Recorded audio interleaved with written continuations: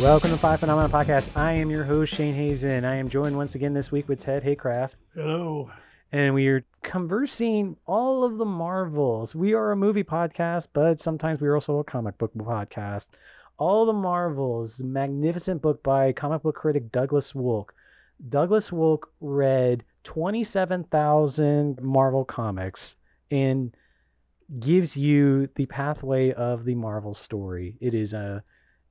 It's his follow up to his other book, Reading Comics, which are two. If you're interested at all in comics, like this is, I don't know, how would you describe it? It's a great inside outside, high art, low art way of talking about comics. Yeah, I always have a problem. I've been the age I'm at, and I remember it was kind of a stigma to be a comic book fan and collector at one point, and to see books like this come out and articulate the joy and the artistry and the legacy and the legitimacy and Legitimacy is a good word. of these comic books. Because bam, pow, comics aren't for kids anymore. I see that. There's so especially since Batman '66. There's just a lifetime of that. Yeah, it still happens. It still happens. That's why you'll hear me needling Doug a little bit about it, I think. But asking about it. You and I were both really excited about this one, and there's a few episodes I've done this on. I'm glad you joined me on this one to do it, but there's a certain degree of, if you're familiar with the Chris Farley sketch on SNL, the Chris Farley Show, there's definitely that little bit of degree of that with us fawning over him. Yeah, it's a great book. It's a great book. The book I cannot read it. You and I both gave Reading Comics to multiple people, and I have been telling everyone about all the Marvels. Yeah, I plan to give a few out for Christmas probably, and I read it so fast. I want to say I almost got a brain freeze out of it because it was just there. I'm going to read it again, and I'm still reading bits and pieces and going back to it. And it's one of those books. It's lovely that you can pick it up and read sections of it and put it back down. Well, Ted, what did you watch this week? Well, I did a big, giant theatrical catch-up run, and I got in House of Gucci and King Richard and Belfast. We were in the same screening of House of Gucci, too. Yes, and Spencer and Ghostbusters. Yeah, this is the time of the year where every year as I get older, it feels more and more like a chore to go through this. Like, I have to stop what I'm watching and let's catch up with the Oscar titles and what they're being told. And that's something I'm way behind on all the streaming stuff. But yeah, it's gonna. Well, I think Belfast was probably the one that rises the highest of that batch I just mentioned. It's a lot of fun. A little, even as much as I enjoyed it, it almost borders on being a little bit too on the nose, a little bit. I got the feeling it's going to stick around for a while. Yeah, so I may not. I may not get around to it right away. I think AMC picks it up, so I think it's doubled up now. It's showplace in AMC, so. Speaking of the streaming stuff, the one movie I saw this week, along those lines of Oscar stuff that was legitimately great, was Tick, Tick, Boom. Lin-Manuel Miranda directed Jonathan Larson's musical, and it's written a little bit after the musical since Jonathan Larson died, but it's... So, and isn't the perception of that In the Heights didn't do as well as they thought it was going to do, so this is kind of good for him, Miranda, to have this. Yeah, I think that's correct, and I liked In the Heights too. I think everyone generally liked In the Heights. I don't know. I understand there's some weird perception I got. Maybe I'm wrong. No. I think there was higher expectations. I think the pandemic had a lot to do with that. Well, I think there was an argument that the pandemic wasn't the good reason why it didn't do as good. Yeah. That is for historians to decide. That is for someone to write a book all about 2021 and decide the linear through line of it. I was trying to do a metaphor, bringing it back to the book, but the Douglas Wolk book. But anyway, this is a long episode, so let's get on with the episode. Sure. Sure. Avengers Assemble.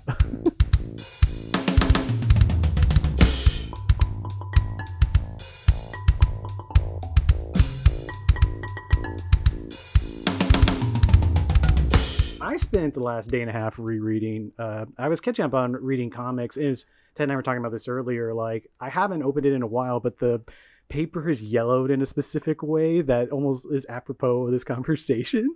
And Ted said his copy has done the same thing too. Oh yeah. I was reading. I'm getting butterflies in my stomach. This sounds so weird because I'm just so excited to be able to talk to you because Thank you. the reading comics was just a major milestone, I thought, when it came out in many ways. And then you do this book, and you just kind of like blew my top off. So it's just I want to sit here like about 5 hours to do a 5-hour confab with you about certain things, but I know we got to keep it in control here. We just did an episode on Alan Moore 2 back, and I was having trouble gathering my thoughts at the beginning, and reading comics, I realized I was just using big chunks of your thesis. Well, thank you. So, yeah, with the all the Marvels, I read it so fast when it came out. I think I developed a brain freeze, and I've forgotten so much now. I need to of course, I plan to reread it again, and probably going to be a lot of Christmas gifts this Christmas for a lot of my friends. Nice. So I kind of want to start out by asking all three of us, but mainly you, Douglas. What was your first comic? It was my first comic. So I got a lot of Richie Rich and Casper and stuff comics when I was small, but the first one that I really, really glommed onto was probably an issue of Green Lantern, Green Arrow. And that would have been in the summer of 1978. I just got the one. And then a year later, I went back to the same newsstand because I was, upstate New York visiting my grandparents, and I got another one, and I needed to know what happened next. And so a month later, I found another newsstand when I'd gone back to Michigan, and they had the next issue, and then there was another comic that had Green Lantern in it too, and then there was another thing that looked good, so I picked that up too. And then the next week I went back, and then a few weeks later, I learned that there was a store that sold nothing but comics that was down the street, and it was all downhill from there. I mean, that's mine. I was at camp. I was at a Walmart, but mine's a little bit messier, probably. I think is not that messy, but I had an uncle that's 5 years older than me. Okay. And one thing I wanted to tell you, Douglas, I'm 63 years old, so I was there when Kirby was still drawing Marvels, when I was buying Marvels. Ditko had just left, but I'm part of that generation that was just in that last buzz of the before Jack jumped ship to go to DC in 1970. So my uncle had a whole handful of Marvels. I think he bought at the PX in London. I had a Sergeant Fury #7, an FF Annual 2. So I was just I was enamored. I think I was convinced that the really good comics were the ones in the little box in the corner. I was telling everybody in the neighborhood, these are the ones you should buy. And so I started buying, I think one of the first things I ever bought was the second Romita Senior Spider-Man. Wow. That was probably the first thing I bought with my own change left over from getting my hair cut at the local drugstore. But what's funny is I'm glad you pointed out in your book the Marvel's, the Mike's Amazing Cover Gallery website, because you can do that newsstand thing. Yeah. And I figured out that I started buying on my own volition in the summer of '66. Nice. And it's so funny. There's like 2 or 3 DCs that summer, and then there's no DCs till 1970. Everything else is Marvel. Because I followed Jack over to DC, and then I discovered Neil Adams too, because the Green Lantern, Green Arrow started in 1970. So that's kind of a little bit of my history there. Well, Douglas, what is your first Marvel comic then? My first Marvel comic. So that's a little bit trickier, because the kid across the street from me, Andy Wolf, had Marvels, and I had DCs, and so he would read my Green Lanterns and Batmans and Flashes, and he had Daredevil and Moon Knight, and they were weird and creepy, and I liked them, and I didn't know what to make of them. And I think the first one I actually bought myself was X-Men 138. Okay, that's okay. An interesting issue to which is the one that's literally just summarizing the plot of everything up to that point. Yeah. Okay. I think I have that issue somewhere. I'm in a similar vein where my first run was DC. It was I started right when William Messenger Loebs was writing Flash at the very tail end of it. But my first run I really glommed onto was Mark Waid's Flash. But Marvel wise, Service Merchandise, the catalog used to give out I think it was 11 copies of what came out a certain month. And I did that I asked for that for 2 Christmases in a row. So it was I'm hearing you guys, all three of us, I think, are I 10 years apart, and I think we're about almost 10 years, or a decade apart at a ground zero. Part of all of the Marvels, the biggest chapter is your X-Men chapter, and it's clear your devotion to Claremont Byrne, but also just the X-Men run. My first Marvel comic would have been probably one of Claremont's last Uncanny X-Men. And then we both, you were working in a comic book shop in the mid '80s. I was working at our comic shop, and I was in charge of ordering the stuff. I would, and we actually would, because when Watchmen and Dark Knight started coming out, we were so excited. We would actually get my own little Honda Civic and drive to the Glenwood in Illinois and pick up the boxes themselves and bring them back so we could get to them earlier. Get to them right away. Well, so when did you start working at a comic book store? So I started hanging out at the comic book store all the time in 1980, and I think it was in 83 that they were like, okay, we're just going to teach you to use the register. Isn't that a common thing? Same here. It's they're like, all right, you're the kid who's here it's fine. We'll hire you. How long did you end up working? So I worked there until I went to college in 87. And then I would come back on winter breaks and they would be like, great, you're back. You got to fill in. And I came back for a few months after I got out of college and was working there again. And I was like, okay, you know what? Love this place. I have to get out of here. But the store is still there. It is no longer a comic store. It was a used bookstore to begin with, and it's still a used bookstore. But it's still there. Curious Bookshop in East Lansing, Michigan.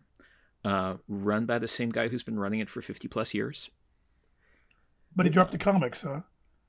He dropped the comics. So the comics were upstairs for a long time, and then they were around the corner in kind of a separate annex. And then that closed when everything imploded in the early 90s. But he's still a used bookstore, and his employees are unbelievably loyal to him. He could not pay us very well, but he treated us incredibly well. And so his staff has all been there for 20, 30 years. Yeah, we had a similar boss. He just passed away. I'm just seeing a lot of parallels here. Yeah, the Book Broker is the longest running store in Evansville, Indiana, where we're from. And I started hanging around there. When he opened, I saw an article in the paper about this new little used bookstore. It was a little shack. And I got in the car and went straight there. And you would have been late 70s though, right? 16, 17 years old in the 70s. It's mid-70s. And the comic book stores were just starting to populate the country. So to square this entire circle, we were talking about Bill Messner-Loeb's run on The Flash. Yeah. So I teach comics history at Portland State. And a few weeks ago, we were talking about Bill Messner-Loeb's Journey. Mm-hmm. And I absolutely love that series. Diana Schutz used to teach the class. And this term she was taking the class from me, which is kind of intimidating. She's amazing. She's been. This is the same everything. Bendis teaching at a similar. Yeah. Same, okay. I guess she needed the credit because she knows she would know it inside and out. She was auditing the class just as senior auditor, and not only do you know all this stuff, you lived all this stuff. Yeah. What were you teaching her that she didn't know? Was she wanting to fill in her William Messner-Loeb's gaps? I have no, she would know that. She would definitely mentioned William Messner-Loeb's, and I said and that he did this for a few years, and then he went on to write The Flash and Wonder Woman for DC, and I think he wrote Johnny Quest first. He was and she said, actually, I hired him to write Johnny Quest for Comico. Yes, of course he did. Okay, thank you. Wow. When did you first start getting some freelance pieces or some press for comics? When did you start writing comic stuff? So start writing comic stuff. In 1993, I started working for a music magazine. I was a managing editor at CMJ New Music Monthly. Okay. And they needed to fill pages because they had no freelance budget. And they're like, well, let's do a couple pages every month about other media. I was like, okay, great. And I started, I wrote a piece about Doom Patrol, the Grant Morrison Doom Patrol. And that led to a couple of other places saying hey, do you want to write about some comics for us? Which, great. And I still made most of my living writing about music until 6 or 7 years ago. And then gradually shifted over to a little bit of stuff about music and a whole lot of stuff about comics. Okay. I was rereading your blog, and I was seeing how much of it was music based. And your first book is the 33 the half series, the James Brown book, yeah, Live at the Apollo. I haven't read that, but I have similar feelings that Ted does on reading comics, where I thought it was a distillation of. I think you're one of our finest comic critics. I really was been reading comics criticism, trying to find what to get into for the longest time, and you describe it so well in reading comics, how the fight between mainstream and art comics. And I remember it was at one point early in the book, you have the section on why I hate my culture, and you talked about certain things in comic stuff that, and I was like, yeah. And part of it was like, okay, this is in the back of my head. I didn't realize it until I came to the 2 sections later, how I've read certain things like that before. But then you said why I love my culture, and I started realizing half the reason I read comics is to talk to other people about comics. And it was such a great take on it too, just because half of the divide between the mainstream and the art debate is the mainstream gets us in, and then we turn around and like, oh, we need to grow up and read more deeper stuff and get to the art, and then, but it still means so much. Both means so much to us. Oh, there's so much I want to unravel there, but because when I read reading comics, I thought, okay, you're over here in the Comics Journal, Gary Groth, art side, and all the wonderful stuff that's coming out and happening. And I like this quote that Michael Urie, I read it in Back Issue magazine recently, where he goes, "We grew up with comics, but also comic books grew up with us." And we got to see that happen in front of our eyes. And now we have all this wonderful stuff that you don't have to read guys in their underwear beating each other up. But the allure of those Marvels and those DCs and stuff is still so potent and so strong. I was shocked when you came out, you were announcing this book that you were going to do this, because I guess I thought you were pretty much planted your foot in the art or the independent or alternative field. So where do you stand on that? Where do you? I mean, how do you? Are you still a strong mainstream reader as much as a alternative reader, or what? I'm kind of both. And the last 2 years when I was working on this book, I was just like all Marvel all the time. And that was a little hard to take, but like I read everything. I went to Silver Sprocket, the store, last month in San Francisco, and I was just like, I need everything in this store right now. But also, like I'll bring home a stack of like 10 Marvel DC Image books every week. I read all that. I read it all. There are so many things that I like so much. Like, and of course, like the punchline is that if I had to pick one giant body of comics work that would be like my favorite, it'd probably be Judge Dredd. Because you've written Judge Dredd comics before. Which is just like, that's like, well, that's a third option. Yeah, I didn't see that coming. Wow. Did you? So do you have any kind of sense of, as you get older? I need to read James Joyce's Ulysses. Why am I reading these comic books and stuff? Because one of the things I get from it is that you seem well read all across the board, not just in comics. Used to be a little more than I am. Like after I finished the book, I was like, it's time to go back to the pile of prose books that have been piling up with lots of little words and no pictures. So, okay. Yeah. But look, the pandemic has destroyed my attention span. Damn. Okay.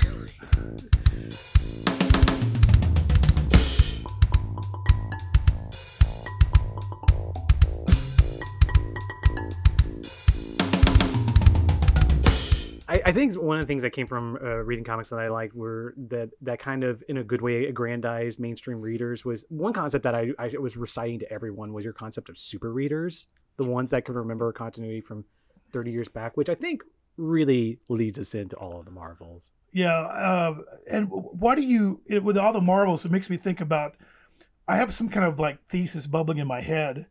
I always bounce this off Shane and my other fellow comic book fans, that there's a certain generation of us, and I think you might squeeze in. I'm not sure. I know Shane's too young for it, but it's that we were there in that first flush of Marvel, and that excitement, that buzz, and the things, percolating. And Batman 66 was out, even though that's divisive with some people, and blah blah blah. That we just can't let go of it. It's like in our DNA, because there was no cable, there was no VHS, there was no Laserdisc, there was no video games. You had 3 channels. If your dad wanted to watch a Dean Martin variety show, then you didn't get to watch Green Lantern or Green Hornet, or Bat. It was, so we read these comic books to death. We read them over and over, and the excitement of what Stan, Jack, and Steve, they were yours. We were doing it. That you could control it, read it at your leisure, over and go, and then you trade with other kids. There's no comic book stores either. So I think there's something about this lock we have on this generation has a lock on it. And I wonder what's going to happen when this generation, finally, the last tail end of the baby boomers pass away. Will that change the whole face or makeup of what we see in terms of mainstream comics? Because this superhero lock is kind of ridiculous in a weird way, but part of it is we just can't let it go. Seems like. I mean, does that make sense? Mainstream now, in terms of like what people buy and buy and buy, is Raina Telgemeier. It's Dav Pilkey. Like, those are getting sales now that Karl Barks and Ditko and Kirby in the 60s could only have dreamed of. Right. Are you talking about stuff like the YA market or stuff that's being put into bookstores? Okay. Yeah, totally. Like, those books sell like crazy. That is a mainstream of comics now. It's not the only mainstream, but it is like something that there is a generation that has now glommed onto. And that's kind of amazing. Oh, well, I mean, what do you make of that, I guess, going forward? I mean, it's hard to predict what another generation is going to... Because we keep on thinking they're going to die out. At some point, something's going to have to happen. But they still hang in there. They're still hanging in there, the mainstream stuff. Yeah, and, the superhero comics, they're not going away. Or, they've been dying since 1938. But right. Every time I hear like, oh, it's done, it's going to be gone in 6 months, gone, distribution, like there's all kinds of economic and distribution and zillion problems with it. And yet they hold on and they keep selling a little bit more every year. They're like Funyuns, they don't need anybody to hyper promote them. They just kind of keep on going miraculously. There is that part in all the Marvels where you talk about how you think today's comics are going to read, but you're curiously hoping that the comics in the 2040s are going to be you hope they'll be just as relevant. Let's get to the premise of the book. So basically, you read over 27,000 issues of Marvel Comics, ostensibly from you go a little before Fantastic Four #1, all the way up to about 2016, although you go well past 2016. You point out at one point over 540,000 pages of Marvel Comics. Yeah. Okay. We have a friend. I don't want to phrase. I want to phrase this in a way that doesn't get you in trouble, but or us in trouble. But back in the aughts, when we first heard this concept of reading the entire Marvel linearity from a torrent that went up, that promised to have like, I don't remember how many gigs it was, but it promised to have all the Marvel stuff. And I think even at one point you used the phrase of how you got all that really long section where you explain how long you've been reading these. You do use the phrase "sketchy province." So, but. Are you familiar with this torrent, or where did you first think of like I should go through everything? Okay, well, I mean, because it was your son's idea, right? Yeah. Yeah. Go ahead. Like it was my son's idea. Like I want to read all. Yeah. Okay, kid, you'll read all of it. And then we read a bunch together, and I was like, I wonder what would happen if I did read all of it. And like I say, it was genuinely not hard to track down everything. That like the stuff that was hard to find was. A lot of like custom comics and things like that. But I have a lot of friends who have things or have access to things like that. Tracking stuff down was not the hard part. Like just making it through all of it without turning into the flaming carrot was the hard part. Were you rereading everything, or were you like sometimes being like, I read this run, I don't need another read at this run? Yeah, I mean, I thought at first like, okay, like if I read it and I remember it really, really, really well, I need to read it again. Wow. And then I thought, if I remember it and I remember it really, really, really, I probably want to read it again. Fair enough. Yeah, okay. And I kept going back things and going like, oh yeah, this has changed since I read it before, or I've changed, or yeah, okay. Well, your Sal Buscema story, like how Sal, you probably originally thought Sal wasn't that great an artist, but then when you go back, now you're looking at him in a different light, a whole different light, which that happens with me with all kind of artists. I used to think Sikowski on Justice League was the weirdest, wonkiest thing I'd ever seen, and didn't like it at all. Now I love it. It's got such a quirkiness to it. Totally. Did you? Your son said he got done with the '60s. You jumped ahead to a few the current Civil War, basically. Civil War, right? So, had you started the book at this point, at the idea, or were you just doing this with your son? No, at that point I was just doing it with my son. I was not even reading everything with him. I was like reading some stuff with him, and then he was reading some stuff on his own. Oh. But I started thinking like I really want to do like a big comics writing project about some big body of work, and have a big project I can throw myself into that'll maybe take like as much as 2 years or even 2.5 years to like do all the reading and do all the writing. Yeah, I can do that. I thought like, yeah, this'll maybe take 2.5 years. 6 years later, here we are. Oh, wow. Okay, so that fits that number. I was going to ask you, you mentioned the number 6 years ago is when you kind of mainly started pushing on to comics. Was there any comic-related project in between this and reading comics? Or, I mean, 6 years to devote to this makes sense, I guess. There were a lot of magazine articles. I was doing graphic novel reviews for the New York Times Book Review for a long time. There was the Judge Dredd book that I wrote, which was like we should plug just that. about the most fun thing I've ever gotten to do. Really? I mean, I got a blind spot for. I'm going to have to go out and order that tonight when I get off. When we leave here, I didn't even know you did that. It was such a blast to do, and I got to work with this artist Ulysses Farinas, who is brilliant, and like I'd always wanted to be able to collaborate on a comic with someone, and it was super, super, super collaborative. Like he and I were texting each other 7 or 8 times a day. I was just going to go. One of the central premises of the book is that the Marvel saga is possibly the longest saga in human history. You have the quote in here of Marcel Proust times Doris Lessing times Robert Altman to the power of the Marita, which you say is 13,000 page volumes. Which you also have the footnote in there is technically the Incredible Hulk is longer than that. I mean, the Incredible Hulk has fewer words, and more of them are smash. More smash. In terms of scope, I think I'm probably right about that. There are certain soap operas that have been running since the 1930s or 1940s in one form or another. Okay. But it seems different somehow, in part because like how are you going to judge bigness for a visual medium or audio medium, because some of those soap operas started as radio shows, and also because there's not the kind of institutional memory about it. Like somebody who is watching Days of Our Lives or Search for Tomorrow in the present or recent decades when Search for Tomorrow was still going on could not have been necessarily expected to like have a sense of like what important things happened on the show 40 years earlier. They're not streaming earlier audio only versions of this.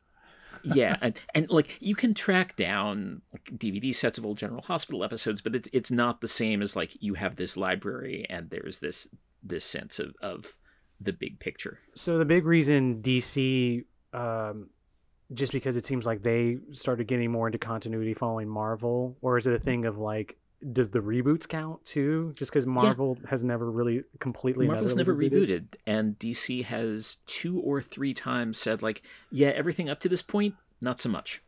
Even if we're bringing it back in later, retroactively. If I can interject here, that's another thing about, I was, like I told you, I didn't stick with DCs for a little bit till I got older, but I thought DC was cool.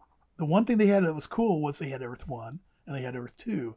And I would tell my dad, I go, Dad, the comic books you read, because my dad said he read comic books, you read those were on Earth 2. The ones I'm reading now are Earth 1. So I thought that was a really cool concept. And what do they do in 1985? They decided it's too complicated. And I thought that was, And it's a great story, and God bless George Perez, who we got the such a sad news. That's It's a great story. I love reading that crisis story, but it was such a mistake in such a way that now they just both companies have given up and said, hey, everything's a multiverse now. I didn't even know, and I'm so happy that you explained where Earth 616 came from, because I wasn't reading those issues where all of a sudden, like, why is everybody referencing this as Earth 616? I thought it was an Alan Moore thing, and the Captain Britain stuff. So it's almost an Alan Moore thing. Okay. Alan Moore was the first person to use the number on the page, but he's not the person who came up with the idea. Okay. It was the previous writer, Dave Thorpe, who was like, okay, this is Earth 616. Okay. Where was Alan Moore referencing Marvel in Captain Britain? Oh, Captain Britain. Oh, yeah, that's right, Captain Britain. Sorry. So, I think it's one of the travesties. We're never gonna ever see the Fantastic Four written by Alan Moore. That's what he wanted to do first when he came over here. And I thought I would love to see that happen, but it's not going to. Speaking of Fantastic Four, I thought one of the big insights you had was trying to figure out exactly why Marvel took off the particular genre hybrid. You talk about how well, first off, you have this great quote at the beginning where it's Marvel it's high adventure, slapstick comedy, soap opera, blood spattered horror, tender character study, and political allegory all in the same week. And it's adventure serial comic that's also a superhero comic, and also a monster comic, and also a romance comic, and also a teen horror comic, and also a sci-fi comic all at once, but not a crime comic. Yeah. I mean, it's hard to see like what is so immediately special about Fantastic Four at the beginning from where I am, being really used to it. But I've read some things by people who picked up those early issues, and it blew their minds. John Byrne has written about it. Fred Hembeck has written about it. And just like seeing these things and be like, never seen anything like this before. And trying to kind of retro-engineer that feeling. Like, what's so amazing about this? What is so special about this? Like, even reading it now, when I was reading it with my kid, the early stuff, he was like, okay, yeah, this is kind of fun. And by a couple dozen issues in, he was like, okay, this has gotten really good now. Yeah. My point was that with the MCU's popularity, or taking stuff like even South Korea's influence on current cinema, like genre hybrid is the future of at least movies, and MCU's popularity seems to be. I just thought it was a keen insight. Well, no, I think it's perfect insight. I thought when I read that, I have read John Byrne and Hembeck, some of those things, but when you said that romance, you listed it off. I'm like, that's the magic, and that's probably what. I remember it was so funny. You retroactively look back now and see DC trying to get hip. With Carmen was trying. They were Anthro and Bamba and Brana Beast and the Secret Six. They were trying so desperately to try to be hip, and they just couldn't nail it. It took a while before they got it down. When Denny and some other people started, getting into gear. But man, it was just something. So Stan, Jack, and Steve just somehow hit that hybrid notion of and I think that's what's so exciting about your book is that you actually see it articulated and trying to figure out why are these comic books so magical.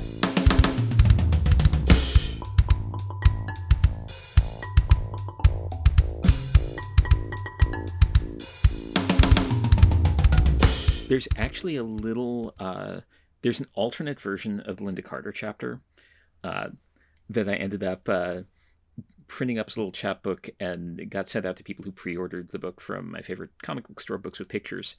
And the alternate version is just a completely fictional history of Marvel in the 60s and early 70s, which is just imagining if the kind of aesthetic and commercial breakthrough comic had been Linda Carter's Student Nurse rather than Fantastic Four, and if Marvel had thrown all of their resources into doing these crazy hybrid comics that are at their core comics about young professional women and teenage girls. So Amazing Adult Fantasy changes its name to Amazing Adults, and Betty of the Bugle is in there, and she spins off into her own series, and all that. Have you ever read? There's an essay by Michael Chabon I'm really fond of, where he writes the alternative history of American prose. If it does, I think it's the Nurse novel or something like that. Oh, wow. It's in one of the McSweeney's anthologies. I think it's the Nurse novel, but he talks about what Thomas Pynchon and Philip Ross Nurse novels would be like. That sounds amazing, and I have to find it. Well, it's interesting you bring that up too, because I bet you there's a chance that could have happened. Maybe Martin just wanted to be a copycat and flood the market with what was they had something right in front of their eyes and they didn't even see it probably. And then he heard the Justice League that was selling and give me a team book, so therefore the Linda Carter aspect. Douglas, have you read the Abraham Reisman biography of Stan Lee? Stan Lee bio, yeah. Yeah, that was another reason, just because Ted and I have had a lot of conversations on it. He and I have differing, and I love how in the book you just kind of like, the debate's there, let's get past it. But I found the biography had a really interesting idea of Stan's talent being caption writing, and going back to this synthesis of what it was. I still found you have found a generous way of like pointing out everyone's contribution. That's why I was curious, like in your observation of why Marvel took off more than anybody else. Well, I think Jack Kirby's fingerprints are so strong on everything. I think even I hate this. I might be tarred and feathered for saying this, but even Doctor Strange is really a reworking of Doctor Doom in some ways, and Kirby did worked in the original Doctor Doom, and then Kirby was supposed to do a Spider-Man, but Stan Lee didn't like his Spider-Man, but he ended up doing the cover, and then he actually contributed to some Daredevil 1, on the cover and stuff. So it's almost like Jack is just whatever his career had been building up to, something happened and he just exploded. Yeah, I think it's absolutely true that Kirby's fingerprints are everywhere. But I think you also have to acknowledge that, like, Lee's fingerprints are everywhere more than anything else as an editor, as the person who says, like, yeah, that idea, or like, not so much of that. Like, and then you get to see these people who have been working in comics for decades already suddenly turn into something much more than they had been. I mean, the other thing I really love about the book is also that you talk about it being like one of the grandest collaborations, considering it's a sustained thing, and like just and how much it's not planned. It doesn't technically have a beginning. It's never going to have an ending. It's all being improvised as it goes along. You have that one point whenever you use the typical fan complaints about this character wouldn't say that, and you're like, well, they just did because it's in a Marvel canon comic. I wanted to get to the Spider-Man chapter. This is a recurring theme of this conversation. I know we're just talking at you right now, quoting you from the book, but it's just like you distill so much of synthesize so much of what makes these things work, but in it and also from a distance. Anyway, I wanted you to go through the cycles of Spider-Man. You had was it 4 cycles total in the book? I think we're up to 6 now, something like that. Okay. The first one goes to Gwen Stacy's death. Yeah, so the pattern is like Peter Parker starts at the bottom and has to he starts out being alienated from what he could be. Like, he's a kid who's lost his parents 1.5 times already. Like, second time, like his second father dies and he's pretty sure it's his fault. And how is this messed up, terrified kid going to become an adult is the premise of Spider-Man for its early years. And you see him gradually take on this other identity to try to make his way into the world. And there's a point in the middle of it where, Spider-Man no more. He's throwing the costume in the trash, throwing this alter identity in the trash, and then he realizes, no, that's not what's keeping me from being able to grow up. It's what's allowing me to be able to grow up. He goes and reclaims it. And then there's a point that is kind of a happy ending, which is right before Stan Lee hops off. I remember particularly you pointed out Spider-Man was going for prison reform at that moment. Yeah. He's talking about prison reform. He's on TV. He's suddenly got a salary job at the Bugle. He's thinking about maybe proposing to Gwen. He's got it together. And then the next issue is supposed to be called The Summing Up. And it's actually the one where he wakes up and he's got 6 arms, and then Stan goes off and whatever. But then that all falls apart. Norman Osborn kills Gwen. Norman Osborn dies himself. Bam, he's knocked all the way back down. And he has to start the second cycle. And the second cycle starts with him fighting all the same people he fought at the beginning.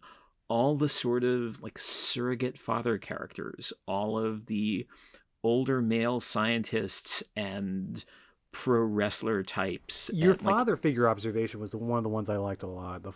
Him constantly going for father figures and and like the two biggest father figures are like Dr. Octopus, who right near the beginning like nearly marries Aunt May. Could you put any more of a bow on it? And Norman Osborn, who is the like rich, successful father who turns out to be like an absolutely terrible father who's like cursed his son to be like him, and builds his way slowly back up again. There's another crisis on campus. There's the moment of abandoning the other self is the clone story, where he like takes the other version of himself who has died and throws him down into a trash chute, a smokestack.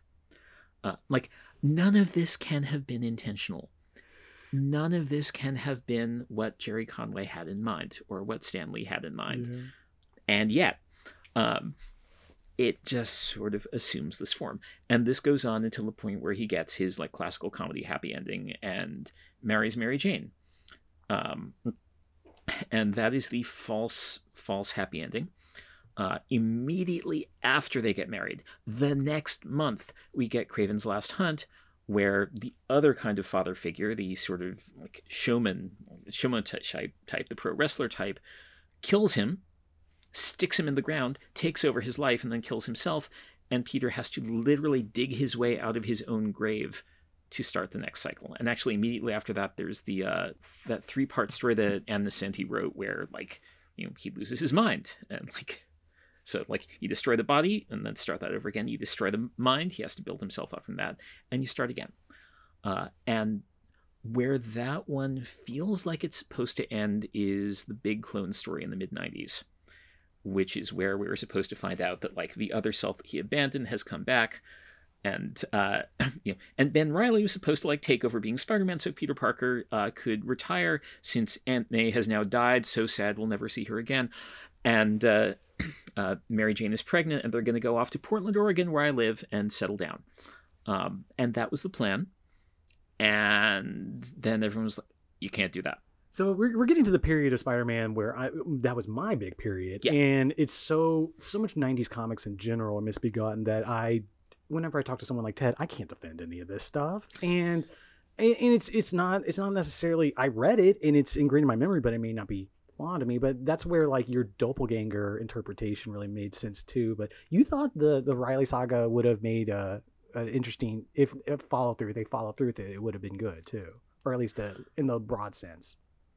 I mean, it dramatically completes the story. It lets somebody else take over and like right now, Ben Reilly is also being Spider-Man again. Yeah, like there's something to that idea, but also like there was the sense of like, you mean the story we've been following for the last 20 years is not the real Spider-Man? Cracks knuckles. Yeah, did you ever find the origin of the Stan Lee quote, "The illusion of change," that I know Bendis uses a lot? Like, never found a source for it. Okay, I cannot trace it back to a specific thing that Stan Lee has been quoted as saying. I think the earliest one I found is like Steve Englehart mentioning it in an interview like 6 years later. Okay, so. Yeah.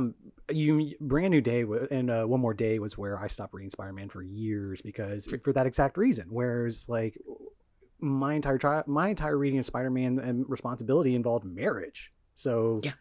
I mean, I never read a lot of the romance stories stuff in it. So like, and part of it was so how cheaply they like all of reality's erased except everything else. That I just like I can't. It was years before I was able to get back into Spider-Man after that. I wanted to throw one interpretation at you I just read the other day. So James Cameron has this coffee table book coming out of his art, and there's some stuff in there about his Spider-Man apparently. and he was giving an interview about it. And he gives the usual stuff. And, you know, I'm sure you've heard this, that a lot of his version was going to deal with Spider-Man and puberty, where like the web shooters were a big metaphor. Right. But he has this quote in there where he gets the movie stuff really well, where he says Spider-Man's a great metaphor for that untapped reservoir of potential that people have that they don't recognize themselves. Huh. Yeah, I can hear that. I mean, that is the lifting the big heavy thing, right? I have a whole rant about like Spider-Man, the big heavy thing, but that's how many times they've done that. And well, specifically how it's turned into this symbol of like, yeah, we know what we're talking about. We are talking about the same Spider-Man here. Like there are quick little allusions to it in like Homecoming. There's a quick little allusion to it in the Marvel Spider-Man, like a video game from a couple years ago. And you know, in the movie, he's like, "Come on, Spider-Man! Come on, Spider-Man!" There's the one in Civil War, the movie too. Yeah, I mean, it's always just like a quick moment, but it's like, yeah, we know what we're doing here. Ted has the same rant, actually. It's so funny you're saying this. Yeah, but it's also become like shorthand for the moment everybody knows, which is interesting. Like the number of times we've seen parodies of it in the last 5 or 10 years is just remarkable. Do you have any, I mean, not to completely go off, but like, I've read some of those old issues, but it's been so long I can't remember. And I don't remember going all the way through the Ditko run. I really first was like told this is a sequence to pay attention to from your work. Do you have a sense of the legacy of something like reading comics where people came up to you afterwards and like, oh, this is something we should pay attention to just because is it, I mean, wow. Like that sequence specifically I had seen called out a bunch of times before then. Okay. Gil Kane talked in a few different interviews about how like this was a formative thing for him. He actually did versions of it in a couple of DC comics in the 80s. There's one with Captain Marvel and there's one with somebody else. And the first homage to it that Marvel does is actually in a Hulk story in the Hulk magazine in 1980. And then there's one in one of Walt Simonson's Thor stories. The scene where the frog is lifting the hammer is beat for beat that scene. It's been a while since I read that one. But within my body, like he says, within my body is the strength of many frogs.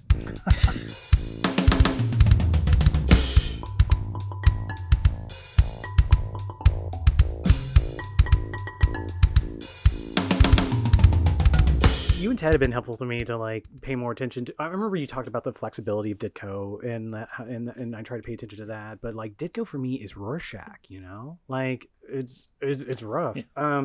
I wanted to bring up the Master of Kung Fu chapter because that is the one chapter I have read nothing of, and I just wanted you two to go at it. Oh well, gosh, I mean, I was scared that we would never get to see a nice reprint of it because of the licensing to the Romer estate. And all of a sudden, they've put. I don't think they're going to keep that license up. So I think the reprints are going to probably shoot up in collectors' prices because it doesn't have to be licensed anymore. You think so? The Romer? Now. I don't think they're going to use Fu Manchu anymore, though. They're not. Yeah. Well, no. But they're not using Nayland Smith or Dr. Petrie and all those characters. Yeah. I thought there was still some copyright on that. Do you think it's that old? The estate on that? I am not a lawyer, we all figured that was the holdup because they didn't want to put out the extra bucks. I think the omnibuses have a copyright reference to the Romer estate. I don't know. Okay. I'll have to double check that, but we were so happy to see that because a friend of mine, a friend has this little game he plays. He's like, what if the house is on fire? What comic books would you grab and run out of it? And of course, it's probably number one is Manhunter, like Simonson and Goodwin Simonson, but the Mensch Galacy Kung Fu's are right there, baby. Wow. I don't know if when you read these now, did you reread them again for the book? Oh yeah, oh yes. I always thought it was weird because the early run of Galacy, you could see him working things out, and then he disappears for a few issues. Even though I think he was over actually in Deadly Hands, the magazine. But there was like a few issues, and I had dropped out. I said, well, this is kind of meandering, and it's not, and they can't figure out who the artist is, and I gave up on it. So I'm at my grandparents in Lexington, Kentucky. We're going to go to the drugstore, and I see this another Gil Kane cover, because Gil Kane was everywhere on Marvel. So I pull it up, and that's, and also that Razor Fist story where Gulacy comes back, and also they're doing James Bond movies with the splash pages, and I thought he's gone to the crossroads, because his artwork just took a leap forward. I don't know if did that feel that way to you? There was like a shift in his art. It definitely ramps up in a hurry. I don't know if he was away from it at all. I think he drew a couple of issues. The giant size too, right? But like it's kind of like he's kind of there from the beginning. It's just the learning curve that anybody has. But by the time he's gotten about a dozen issues in, suddenly he's just astonishing. And like my favorite period of that series is probably the Gene Day period. Right. Oh, it's just as interesting as the other one, the Zach period and the Gulacy period. Yeah. Yeah, but it's just beautiful, beautiful stuff. And like I said, I thought when I started writing about it, like it was long enough ago, that was like I started the chapter with like, there's never going to be a Master of Kung Fu movie. There's never going to be a Master of Kung Fu video game. A couple months ago, I bought it Shang-Chi Little. Yeah, I did too. And it like Black Jack Tar and Leica Wu are in it. Like it's I know it's a whole thing. I couldn't believe that. That was amazing. But and they kept the father-son dynamics in the movie. Even though it's not the Shang-Chi that I kind of remember, it's still got the whole the subtextual thematic elements is there. So it's been because I thought, well, if they're going to do a martial, they actually did on the TV, but the Iron Fist is the one it seems like a natural, because he's more superhero-ish, I guess. But I was amazed too that they actually came through with Shang-Chi. Who was the artist that was at the end that died just shortly after the run-in? Gene Day. Yeah, there's some kind of interesting controversy they were trying to stir up about that too at the time. Well, Douglas, you say that you thought he would have been one of the majors if he had survived. Oh yeah, I mean he was one of the majors. He just on the basis of if you look at his issues of Master of Kung Fu, like I showed a couple of them to my students, and they were like, how have I never heard of this guy? I mean, reading that chapter, there's a lot of instances in the book where you're just like, shit, I got another run to read. But that was a big one. A lot of my gateway in the last few years is Bendis, which I've mentioned like multiple times. And you write more about Daredevil and reading comics than you do. You mentioned it quite a few times in all the Marvels, but did you ever think about doing a Daredevil chapter? So my friend Stephanie Burt, who was one of my close readers on this book, kept pushing me like, why isn't there a Daredevil chapter? There ought to be a Daredevil chapter. And I never did write the Daredevil chapter. Partly it's because I don't have a coherent argument about Daredevil. Okay. Partly because like there's a bunch of different runs of Daredevil that I like a whole lot, and they're practically different comics. Like, I love the Frank Miller stuff. I really love the Ann Nocenti, John Romita Jr., Al Williamson stuff. Like, those issues are gorgeous and they're weird and there's still nothing else like them. I really like the Bendis stuff, and it also seemed like anything that I could say about them would just kind of overlap with stuff that was already in the book. There's a lot of stuff that I wrote for this that ended up getting cut. Okay. There are a bunch of chapters that were just like, this is okay, but I already have another thing that does this better that's in here, so out it goes. Was there a lot cut or what? Yeah. Okay. So I basically ended up writing this book twice. That's good writing. Wrote the first time and finished it, and then it was terrible. Oh. It was not good. It was boring. It was exhausting to get through. It was me talking to the inside of my head.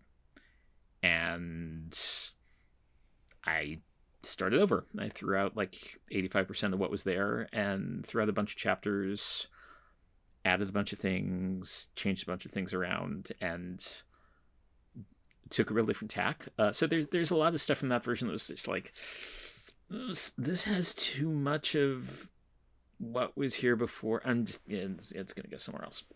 Okay. So, I always used to sell Daredevil when the series was coming out to my friends as I thought it was the most consistently best written character, but I mean, maybe it's all post Frank Miller. So, I mean, and like I said, you do write a lot about the ghost of Frank Miller on Daredevil stuff in reading comics, but do we want to get to the X-Men chapter? I think it's the biggest chapter in the book. Sure. So hilariously, the first version of the book, the X-Men chapter was like 3 pages. Did you just deliberately try to get through it quickly? I just punted. Okay. It was, and there's a lot of. That's one of the Marvel characters. There's a lot of like you mentioned a book that's distillation on the Phoenix alone that I had never heard of. Like there's so much written about the X-Men in general, just because it's such a loaded metaphor. Oh, the Ramsey Fawaz book, The New Mutants. Yeah. Yes, that's the one. Yeah. This is that. I mean, X-Men was my thing growing up, just because I was in the crappy '90s, and like Jim Lee to this day still probably one of my top 5 artists. There's something about him that he's gotten better over the years, especially as he's gotten to his watercolor phase. He's a great Instagram follow. Yeah. But you talk about the run. Okay, so you both were working during the height of. We knew exactly when the box would come in, and we were there when they opened the box. Third week of the month. Yeah. That issue where he's left the sewer, looking up. We know. Yeah. That was just, we couldn't believe how we had to wait so long to the next issue.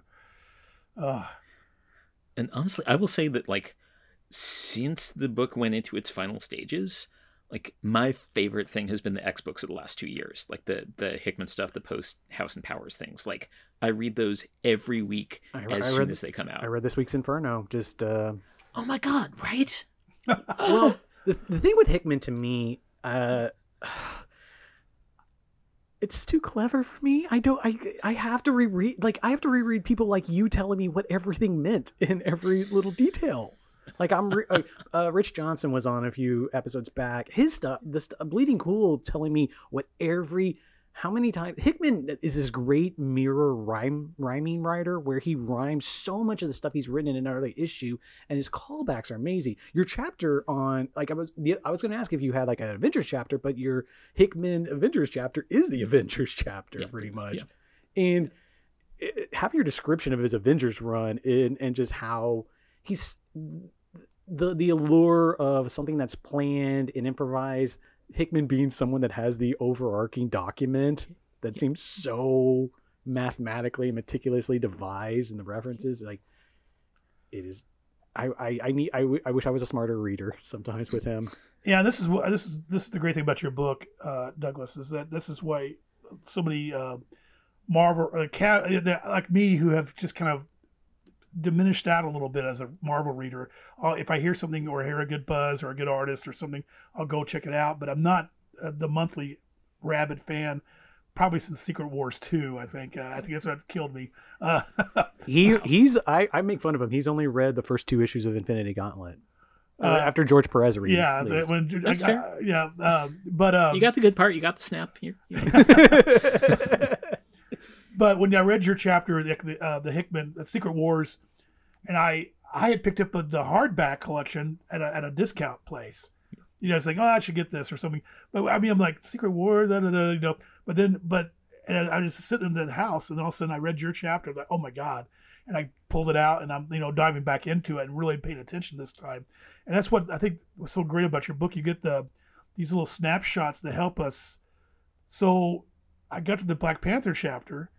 And I think that very day or the next day, I ran out to the comic book store that has a good stock and got the volume 1 of the Christopher Priest run, because I knew it was out at the time. I saw it, I looked at it, browsed through it, but I never bought it.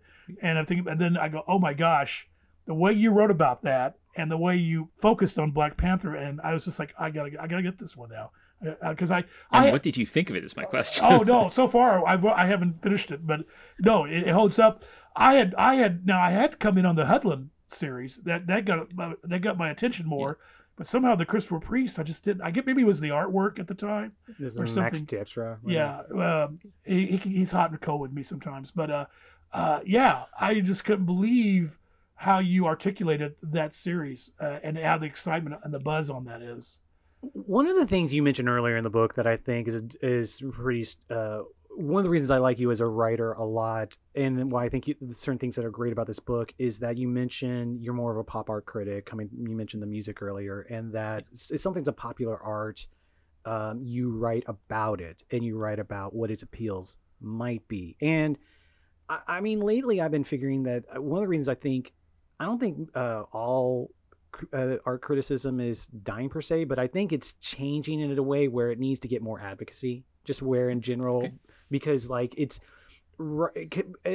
the criticism comes too much to me from the consumer side of like don't lose your money on buying something that like for a weekend matinee or something like that. Whereas it's just not hard to tear down the suspension of disbelief. It's not really that hard to tear it down, but to point out what is great about it. And I mean, you've aggrandized like all of our Marvel reading and all of our comic reading, the mainstream reading, in such a great way. And did I forgot? Is it reading comics or something? Did you part of the appeal of comics, especially mainstream comics, in a way, because the art comics they already got the art in quotes. The mainstream comics, I quickly, early on, started following creators than I did characters, and then that led me to the history, and that led me to the journal, Comics Journal, and Comics Reader, and the fanzines, and it opened this. It was a gateway to this whole all these different aspects, almost overshadowing just the fun of reading Spider-Man fighting a bad guy. It was more so, and like remember you're talking about Sal Buscema. I remember that there's the last issue of the original X-Men run is they fight the Hulk in Vegas. Yeah. That's a wonderful style, and it's Sam Granger inking them, and you get a good inker on Sal, and man, he just flies. It comes off the page. So I want to get back to that. Do you think there's still that stigma? I mean, I grew up under the stigma that I had to hide the comics. I wasn't cool. You could collect baseball cards and do sports statistics, and you're still okay. If you start talking to artists and writers and comic book runs, you were kind of weird. And I had to kind of hide it in the '60s, the early, and then, even though my friend and I did comic books, we were the artists of our class, and so that we got a kind of a cachet with that. But you think it's comic books are at a point where okay, there's highbrow, middlebrow, lowbrow? Is there acceptance of it going on? You think? I mean, to see this book come out, is that? I would think this book's a big help on this. Yeah, I mean, what are the responses you're getting from your the book? work in general? I mean, it's like how crazy to spend 6 years on a book about guys in underwear beating each other up, or are you getting good responses, or you think this is going to, turn the tide? Hopefully, a little help turn the tide, maybe, or is the tide been turned? It might, I think the tide is well and truly turned. I mean, like I teach a class on this stuff. Like it's not hard to convince people that something is interesting if you can articulate what's interesting about it to you. I think that there's not so much the like, oh no, that's a trash medium. Like, no, that people don't do that now. That's not so much. Well, a recurring thing with me and Ted, we always talk about our love of high-low, and I think your book distills why Marvel in particular is a good example of that. Where, I mean, one big thing, I'm going to get to this towards when we get to the last chapters, but we've had an argument with one of our local film professors about the MCU, and there's a part of me in the last few years that has been like, especially when you get the low-level Marvel characters on the streets who ostensibly could be just basic beating someone up vigilantes, and you're just like, this is pretty fascist stuff. Why am I into this?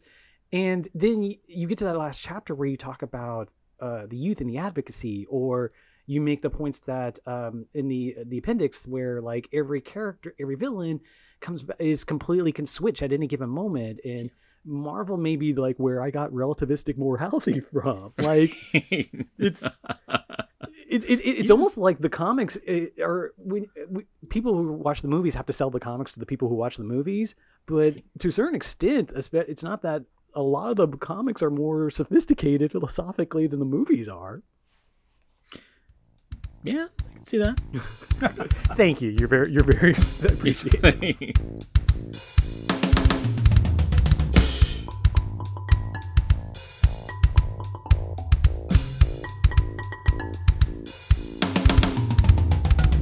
So, two interesting reactions I've had to, like, not to my book, but to older stuff from friends of mine.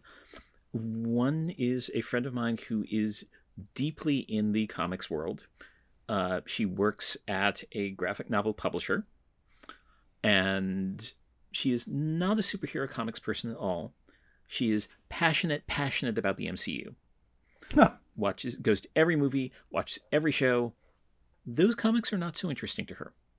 And she more or less edits comics for a living, but like those comics, like the particular genre comics, just never done it for her. You know what? Fine. The other reaction is when, I think around the time Age of Ultron came out, a friend of mine who was not a comics person at all, but who was enjoying the movies, was like, so Hawkeye? Are there any comics about him? Yes, there are. Let me tell you. I got a best friend that started watching the Hawkeye show and was like, is there any specific run I should be, if I'm going to watch this show? Is there something? For once, there's an answer to that. Yeah, very true. Your Thor chapter, you have, it seems to isolate on the Walt Simonson run, but towards the end, Loki, and lately your Loki seems to be a big, it's one of the opening quotes in the book. Yeah. Like, and Al Ewing is just about my favorite person working in mainstream comics right now. Did you finish up Immortal Hulk? Yes, I did. That's crazy. Oh my gosh, that's crazy. The ending of Immortal Hulk was like, okay, yeah, you stuck the landing. Good going. Yeah. Good going. And have you read and not to keep further, so you read the issue, the new reboot, was it Ryan Otley's drawing it? I forget who.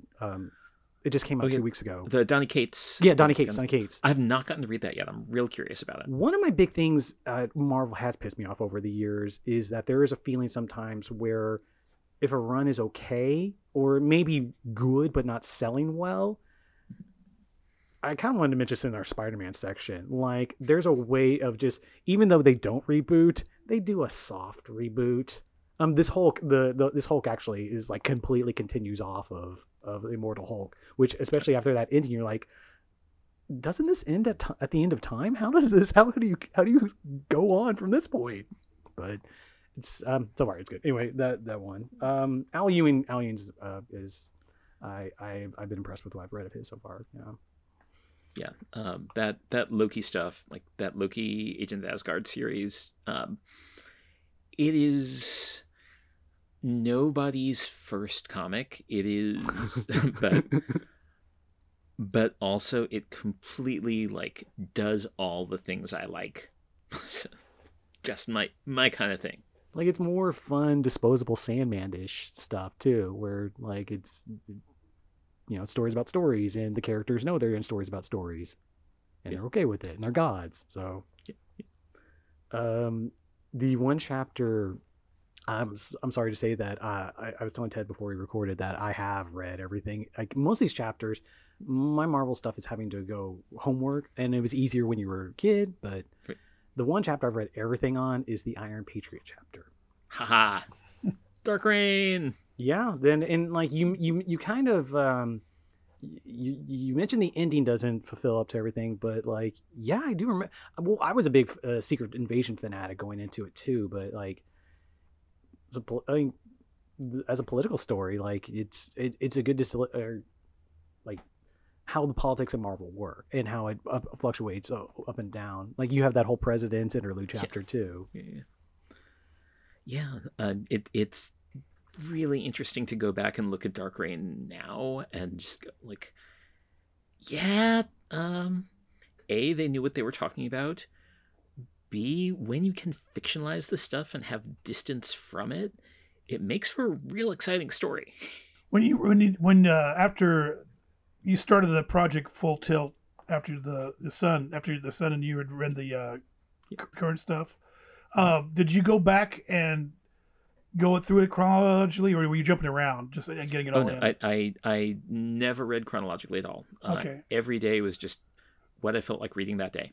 Okay. Because I was wondering how the can you imagine? Because I was there actually when it happened, and you were sort of there, I think, maybe.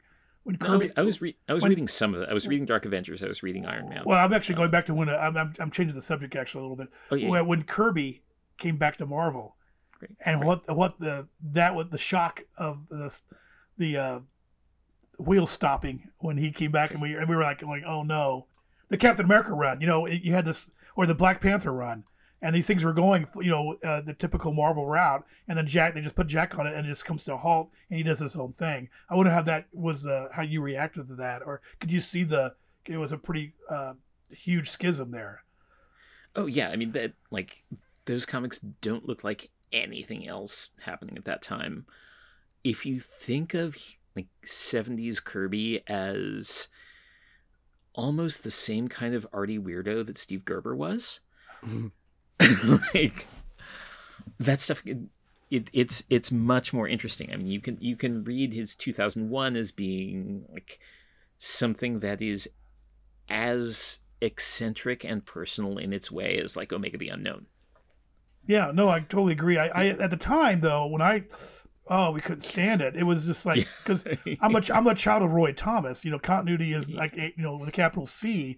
But now I go back and look at that stuff, and sometimes I just look at it or read it, and you take it on its own terms and with your own perspective, like you said. I think it actually has its own merits, and it's a very interesting way. So. And we love Jack Kirby. We even love Jack. So he was like the grandfather by then that we all loved. But we had the cool uncles like Stranko and Barry Smith you want to hang out with, more. Yeah. So, because with all these omnibuses and these Masterworks and all these things coming out, I've forgotten how almost casual, it's almost like, oh, here's a chapter. They're just calling up the Avengers and talking to them in a panel. Or just the random showing up of them crossing over into the other titles. They were doing that all the time. It was just it seems more methodical now, but back then it was just like, oh, no, let's just call up Tony and ask him this question. So I got a problem, and then Avengers 16. I just thought, oh my gosh, a comic writer, Chuck Dixon, who he was collecting Avengers at that time as a kid. He quit. He tells me he quit Avengers because he couldn't stand the fact that Cap is saddled with 3 bad guys. And what is the Cookie Quartet? What is the deal there? But it's such a galvanizing. And it happened right before I started buying them, because I love the fact that Samara turned him down. Samara being the usual dick that he is, and you love him for that. But yeah, those little interludes were great. I almost wish you just do a full blown sequel to this book and give us the chapter on Daredevil and all the other chapters and the ones that we haven't seen yet. Because I like to see what maybe your take on Killraven or even Iron Fist or Luke Cage, or you didn't really go full blown on Doctor Strange, did you? I did not. So the one other thing that I cut that I ended up printing up as old chapbook on its own that I actually took to sell to people when I went on my California tour last month was so as I said, I was like grazing through all these. I was just reading whatever I felt like on any given day, and I had a spreadsheet, and I would cross stuff off the spreadsheet. And eventually I realized that there were some areas of the spreadsheet that I had been avoiding, which is how I ended up locking myself into an apartment for 11 days with a case of protein drinks and 30 years of The Punisher. And so, yeah, there's a... Did you at least like the Garth Ennis run? The Garth Ennis run is so good. I had actually read the Garth Ennis stuff before. Okay. And, like, yeah, he's really good. There's something that I instinctively dislike about the character that's real hard to get around. Was it in a footnote you make the joke about the issue about that's all about the gun? It's just a gun issue? It's a series that's about the guns. There's 10 issues of it. It is literally him describing his weapons for 10 issues. It's by Elliot Brown, who did all the technical drawings for like the official handbook of the Marvel Universe and stuff. And it's just him talking about his weapons for 10 issues, except there's a little bit in one issue where he talks about his kayak, because it turns out he likes kayaking too. This is why it's hard to defend 90s comics, because I don't know, I think you mentioned the Marvel swimsuit issue at one point too? I remember that being in a grocery store and almost picking that up. Like, 90s comics there were several weird, of those. They published it for a few years running. There's also, I know I didn't get to talk about this, Marvel's annual and quarterly reports to their shareholders were in comics form. Yeah. Oh, I'm unfamiliar with. They were like little adventures with the Avengers or the X-Men, like getting into some sort of situation where they would end up just talking about like all of the licensing plans that Marvel had for that year. They're quite a thing. I forgot. Did you include what about the Western characters, the cowboys that were regularly the big three? You know, the big three, which is in the '60s, that lasted through the '60s. Not all those Atlas ones, but did you read those? Those were outside of my. Yeah, I drew the border outside of that. Like when they came to the 20th century, I read those, and I read some of them anyway. I read the Kirby stuff. I read the stuff from 61, 62. I read some of the weird Gary Friedrich stuff.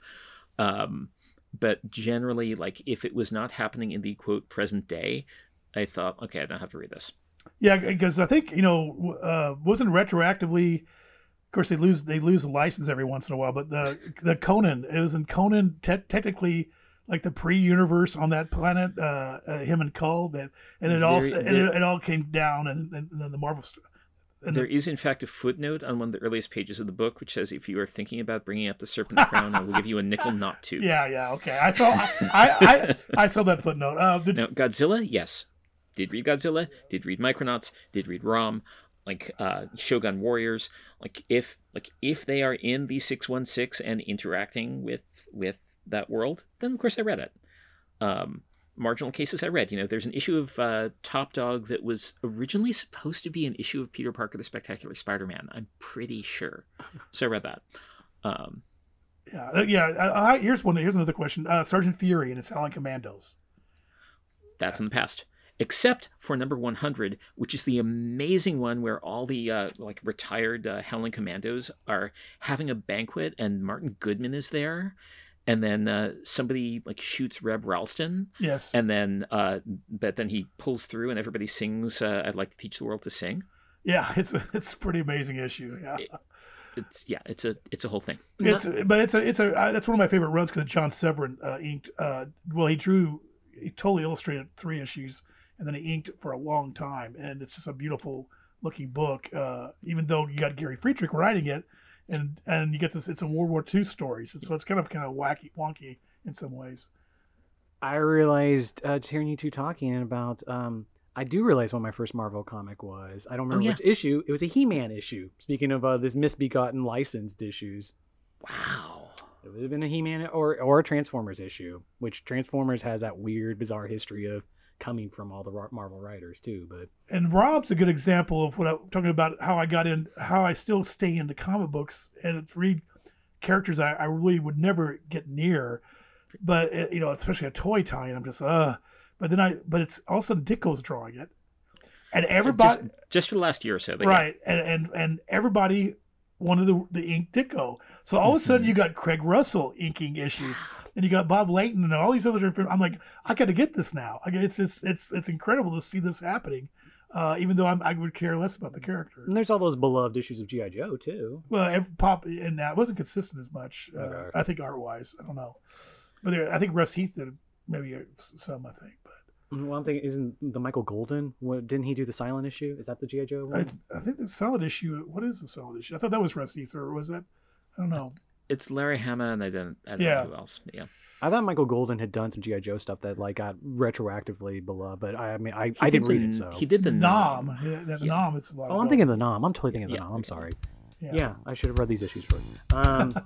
Not 27,000, but.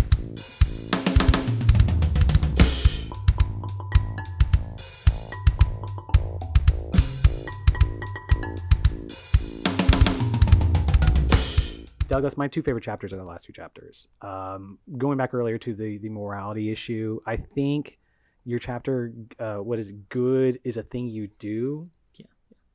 Yeah. That it is funny. I didn't.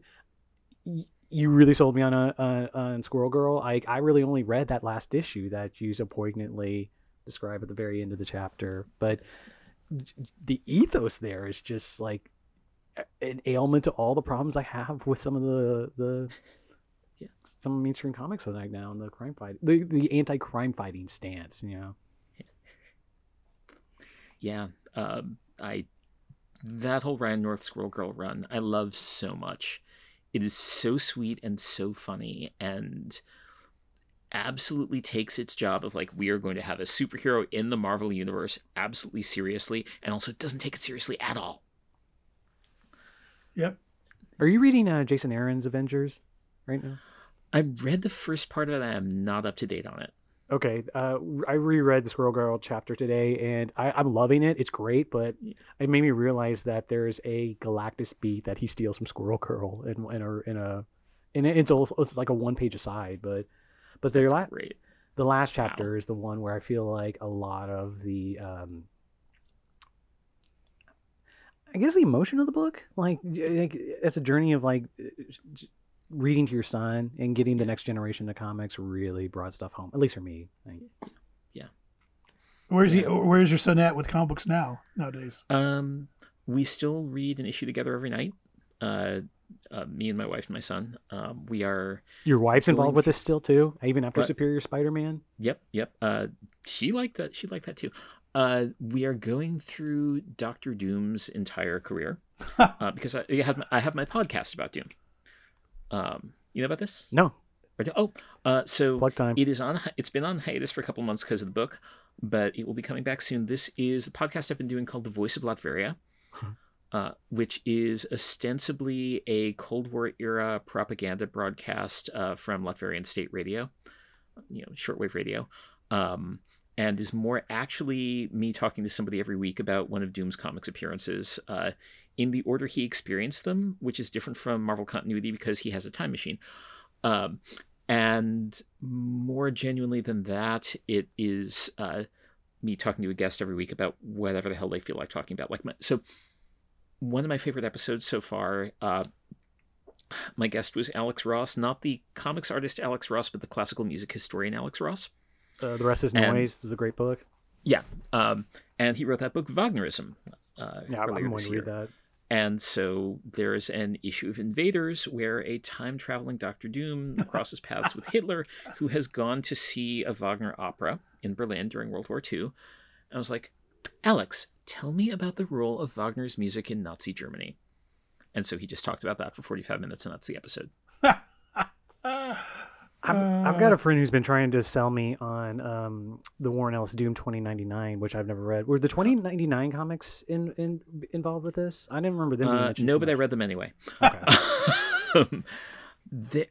The Warren Ellis Doom 2099, like, it is proto Warren Ellis. Okay. It is him kind of testing out all the stuff he's going to do later.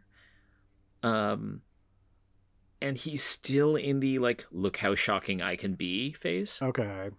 This was the Marilyn Manson going door to door trying to shock people phase. Onion headline. But like you can see he's building up to what he's going to become. Okay. He's just not there, which is interesting to see.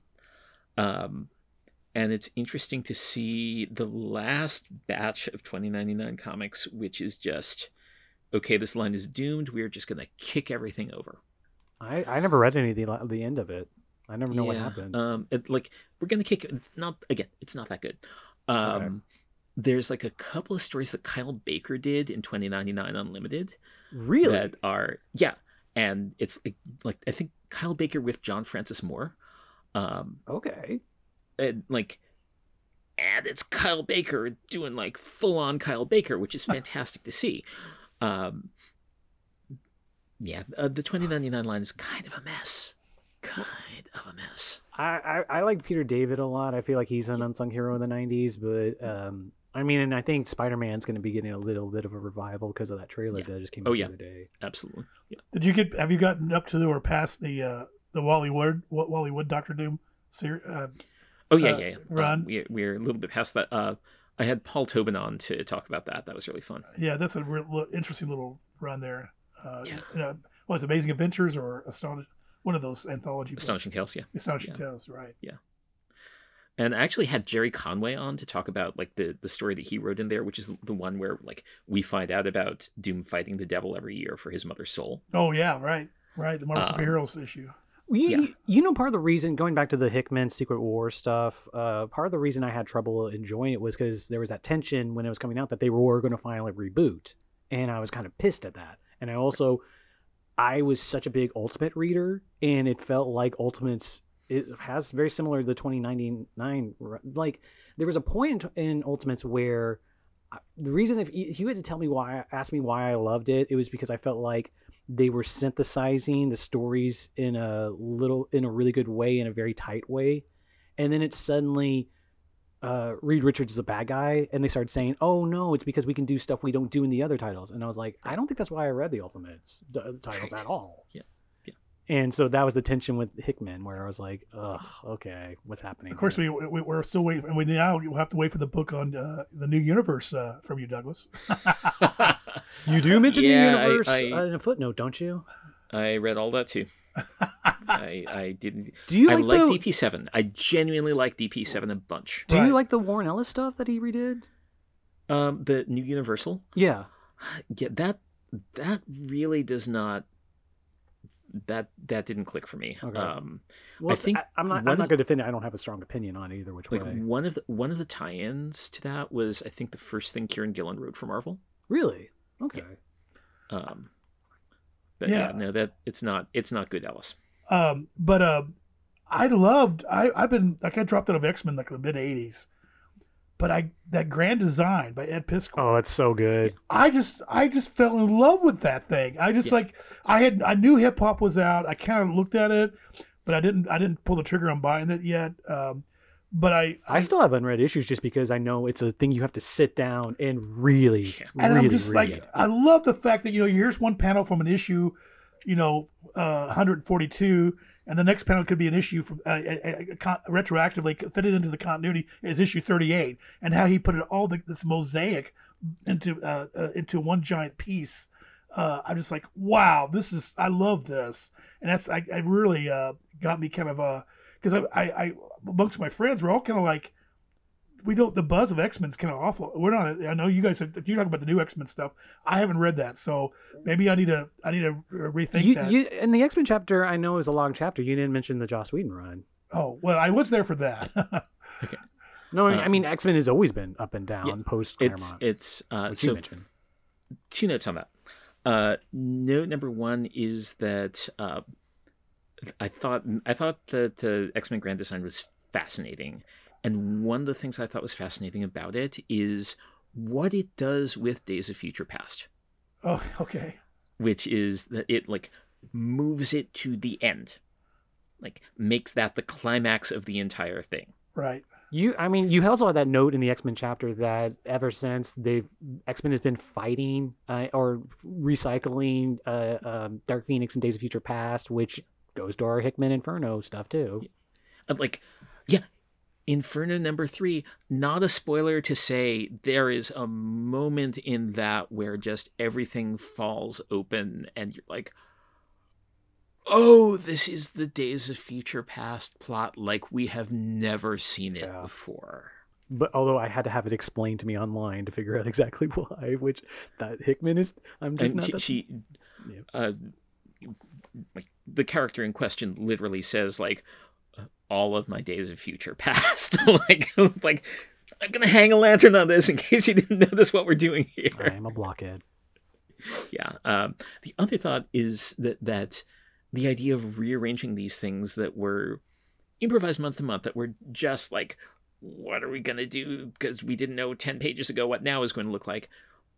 Doing what he did in Grand Design and turning it into but yeah, what if we thought about it all from the beginning?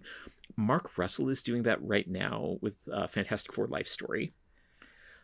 And I've been reading, or I read the Zdarsky Spider-Man Life Story, but I haven't read the Mark Russell one.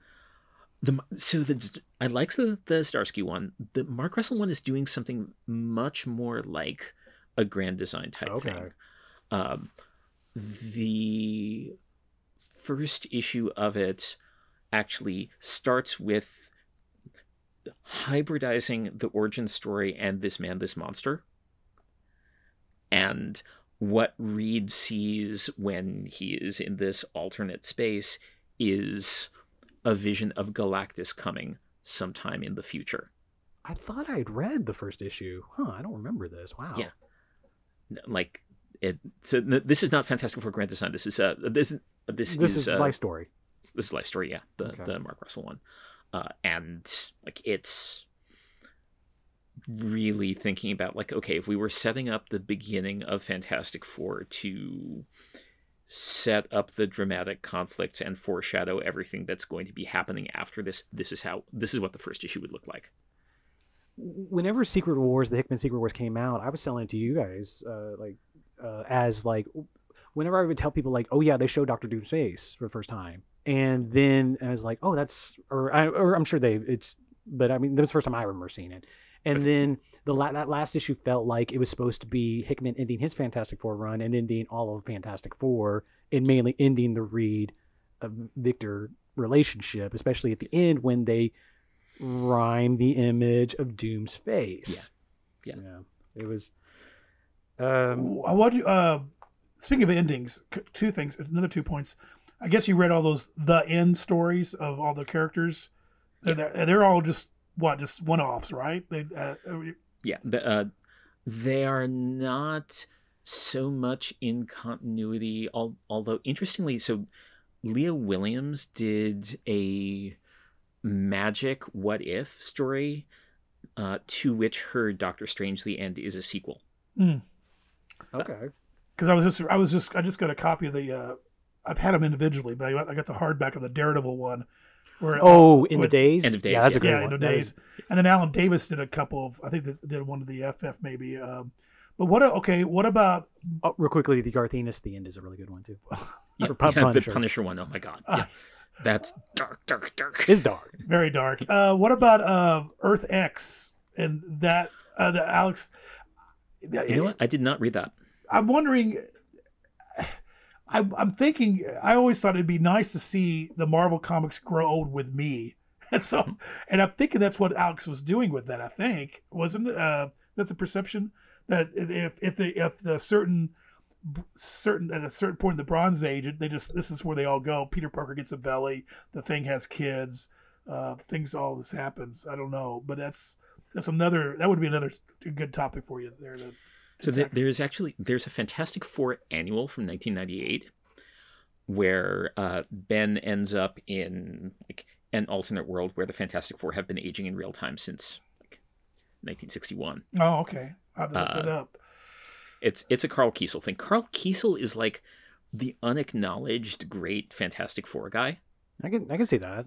Like he's never done. He has a good Daredevil run too, right? Yeah, like he's never done an extended run of Fantastic Four, but whenever somebody needs to just like come in and take care of a Fantastic Four thing, he does it, and he gets those characters super, super strongly.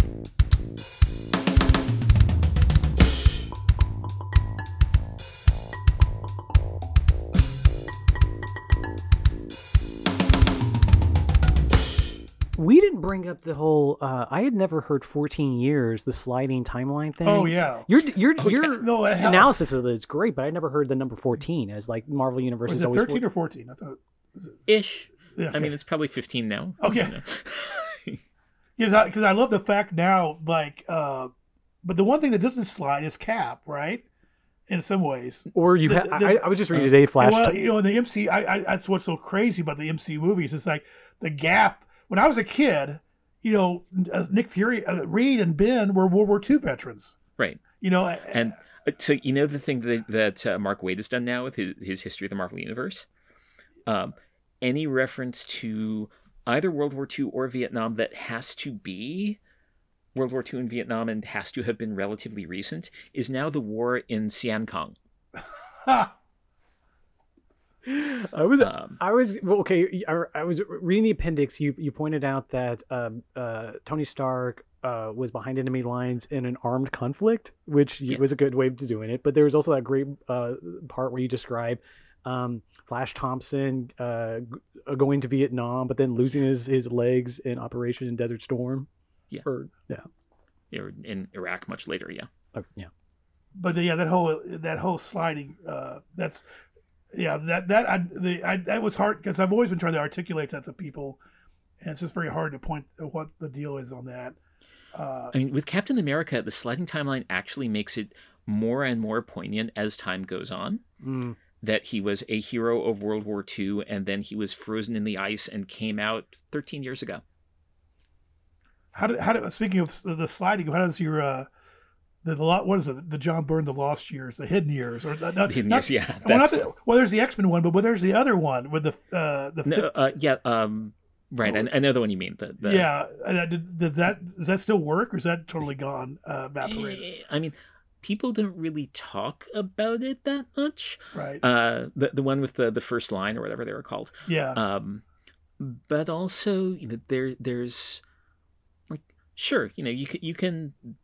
There can be a story about some stuff that happened during that period that there were not a lot of superheroes running around after World War II and before, everything started popping off in, I guess it would now be 2006. Didn't Chicken do an Avengers Secret with the Nick Fury? Yeah, 1959. Yeah. So that's a good series too. Well, speaking of Byrne, like I was completely unaware of all the X-Men stuff he's been doing on his website until I read the book. Yeah. Right? Yeah. Well, didn't he just put out the other day his origin of Wolverine? Probably. I've not been following what he's been doing with that lately, but I bet, I just saw an article about it. I didn't know about this until I just hadn't. I mean, I knew he did that Marvel thing in the early aughts, but that was about it. Where's the Son of Satan chapter? That's a whole thing. I will say, like, in terms of like the characters growing up at the same time and at the same rate as their audience, this is where I once again wave the flag for Judge Dredd. Okay. Which has been like, Judge Dredd has been running since 1977, and the characters have aged in real time for 44 years. So they are all 44 years older now than they were when it started. And has anybody died in that universe? Oh yeah. Okay. Oh yeah. Yeah. They die. They do not come back.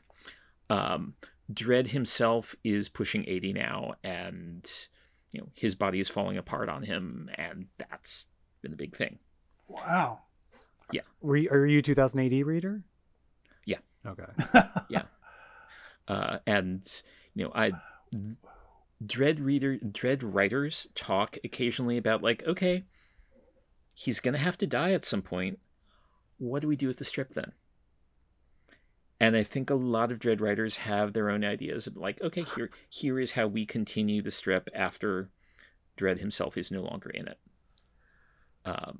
Now, and that's interesting. What is it about Judge Dredd that grabs your attention as opposed to, like, The Punisher doesn't? So the Dredd starts out, for its first 5 years, it is a fantasy of political violence with no consequences. Okay. And then the consequences start happening, and they never stop. And one writer, John Wagner, has been writing like at least 50% of it like since the beginning, and has really, really been playing the long game. We see things happen, and then we see their consequences 20 years later. And it's made clear, like, there's kind of a pivot point in the story where you realize, oh my God, this guy is a fascist. And the team that we have been rooting for all along has destroyed democracy. They have destroyed everything about their country, and they believe that they are the only solution, and all they can do is make things worse. Do you see this in like the Alex Garland script or whatever he was proposing to do with the movies? Yeah. So the Alex Garland movie, I like that movie a lot. And what that movie is like, it is not like the grand sweep of Dredd. It is like, this is his Thursday. Okay. This is a typical day for him. Was there hints at Alex it? Garland's, what? Was there hints at it that, or what you're talking about? Well, I mean, it tiny bit, a little bit. Okay. What Alex Garland said, like, yeah, if I got to do another Dredd movie, I'd want to do the Chopper story. And the Chopper story is this is a character who's a recurring character for a while, and he is somebody who is So if Dredd is lawful neutral, or lawful evil, Chopper is true neutral. Like, he wants to ride his machine without being hassled by the man. And the end of the classic Chopper story is Chopper being led away in chains while the entire city cheers for him. I just want to thank you for bringing this back around to being a movie podcast too, just a little bit. Yeah. Hey, so how would you suggest buying Judge Dredd at this point? Look, I think Ted's wanting to ask, where do you start? Well, no, because they're doing they're doing that complete run right now. Or thing that they're so there's the complete case files. There is a book called America, Judge Dredd America, which is my favorite starting point to recommend. It plays to the strengths of Dredd as a thing that spans decades, and you can see the change in the society that it's about. It is a story from 1990, a story from 1996, and a story from 2006 that are about a terrible thing that happens, what happens 6 years later because of it, and what happens 10 years later because of that. There is a new edition of it that is out that's like Judge Dredd Classics America. You don't want that one. You want the one that the cover is a terrified looking woman with an American flag burning behind her. So that is one super, super solid starting point. If you want the sort of classic early adventures, the volume of the case files that I love is volume 5. And volume, like, it's got Brian Bolland drawing part of it. It's got Ian Gibson drawing part of it. Like, the first half of it is like a bunch of like short, fun, cool looking adventures. And then the second half is a story that went on for half a year, 26 weekly episodes, about a nuclear war between Dread City and effectively Moscow, where the climax is, our action hero committing genocide. Like, he like personally nukes Moscow. Yeah, I'm embarrassed to say that. Basically, I have all the Bolin stuff in my collection, in my library, but I've never followed through as it went along. But now you got me very, very interested. Are you going to be writing any more? Not that I know of. Okay. I mean, it was kind of a fluke that I ended up writing this. Dredd has almost always been, so it's a series that's a brutal satire of American culture and American politics that has almost always been made by and for British people. And IDW has been publishing Dredd stuff on and off for a few years. They had the license, and through a complicated change of circumstances, I got to do this miniseries for them. Which is actually set 5 years before the beginning of the British series. Do you are we going to have another? If you take a big project, I'll be happy for this gap. But is there going to be another gap between your next book? Do you have any ideas? I mean, no, you just finished. I just finished this. Yeah. So I'm batting around some ideas. The main idea I am batting around, I'm going to keep under my hat for the moment, but fair enough. It probably has almost nothing to do with comics. Not quite nothing, but almost nothing. I mean, I still need to read the James Brown book, so I still have more. I can have that in between the gap, although I think I'll be able to get through that fast. Getting back to all the Marvels quickly, have you heard from any of the higher ups in Marvel, from publishing or the corporate aspect of them, of your book? Any response or any reaction, or the comics community in general? I'm curious. Well, you got an interview on the Comics Journal, so that was cool. I got an interview. I have done interviews for 2 of Marvel's podcasts. Okay. So, I know people there know about it. Great. Okay. It was like, this book was not for them. Right. Well, yeah. but they know about it. I have not had a 80-ton weight dropped on my house. So, yeah. Well, just to wind it down, I think the thing I want to thank you most for writing this book is it's found a way of making me realize that comics, maybe everyone.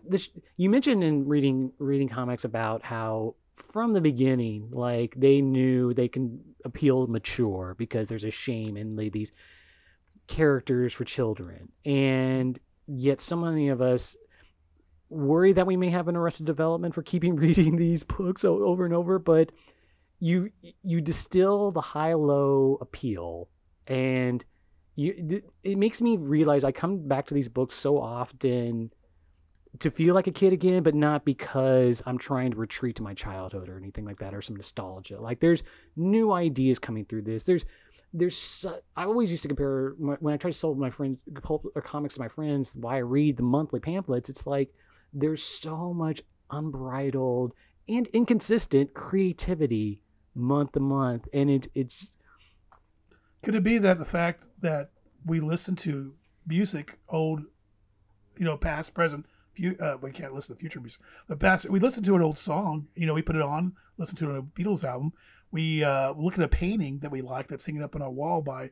But this is, but the thing, this is new though. It's like you point out why, like, because you. No. Well, that's what I'm trying to say is that this continues. Yeah, and the fact that I go to my reading room, which is mostly comic book stuff in one room I have, and it's like I look at the Kirby stuff in a new light, a new discovery. It's like looking at a painting and finding something new in it. I mean, does that make sense? What I'm trying to say that. Well, the painting's not over. No, the painting's not over. And these comic book stories. I mean, looking at the art. I mean, I may not read the story. In fact, I may just go through it and look at it in different ways, or I may read the story. I don't know. I think you pointed out why I still keep reading, basically, and I thank you for. Yeah. I'm sorry for babbling. I'm just trying to. I am here for it. I am listening and enjoying. Douglas Wolk, thank you for being on the podcast. All of the Marvels, please buy this book. It's so damn good. It makes a great Christmas gift, which a lot of people are going to get in their stockings this year. Thank you so much. I really, really appreciate it.